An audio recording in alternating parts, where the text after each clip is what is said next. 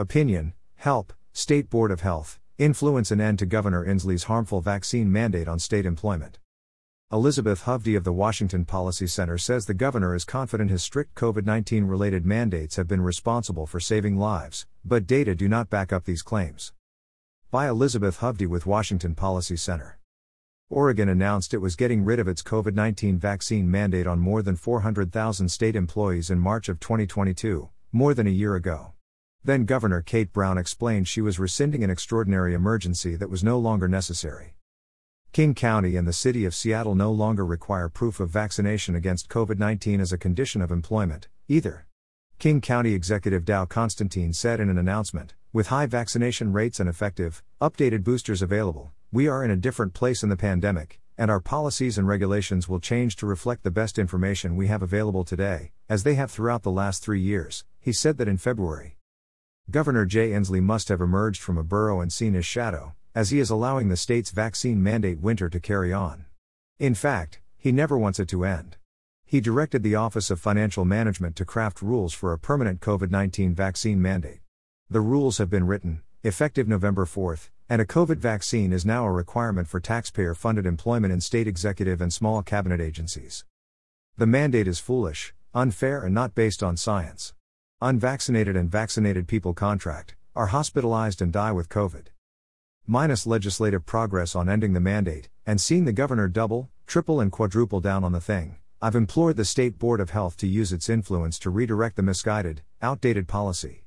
Here are my public comments to the board today for its April 12 meeting. Thanks for your time today, Chair Grellner and board members. I'm Elizabeth Hovde with the Washington Policy Center. I am here to ask for your intervention and influence on the governor's permanent vaccine mandate as a condition for employment.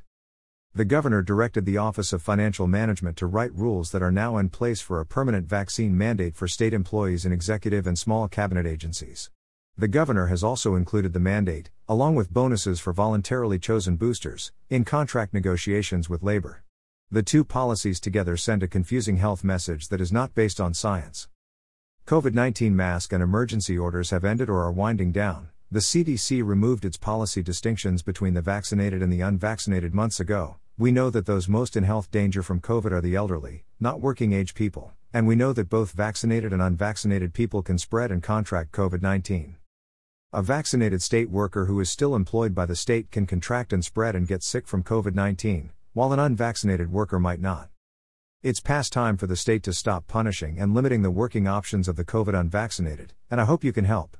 Vaccines appear to help some with hospitalization and death, but a vaccine mandate on working age people does not. Further, there are other health behaviors that impact workers in our state workforce, but those behaviors don't get them fired. The mandate has caused state staffing problems for no demonstrable public health benefit. More than 2,000 state workers' careers ended because of the vaccine mandate. Instead of following the science, a permanent vaccine mandate will exclude potential new hires, too. Last I checked, the Department of Health's COVID-19 vaccination dashboard reports that 30% of the state's total population has not completed a COVID-19 primary series.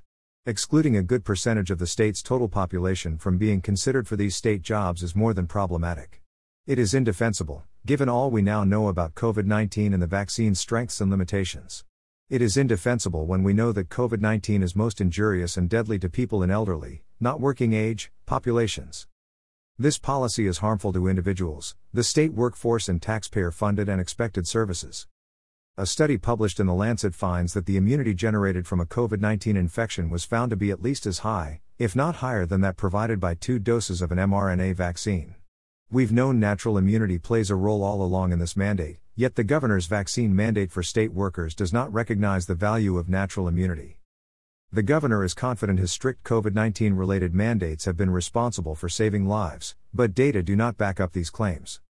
A comparative look at states shows that some states that did not have vaccine mandates on government employees, or had them but allowed for testing alternatives, have beat Washington when it comes to COVID outcomes. There are many factors in play for good COVID outcomes, including the relative health and age of a state. With so many factors involved, the governor's bragging is off target. Please help end the state's misguided vaccine mandate on state employees. I am happy to answer any questions or provide you with state comparative research. Thank you for your work. Elizabeth Hovde is a policy analyst and director of the Centers for Health Care and Worker Rights at the Washington Policy Center. She is a Clark County resident.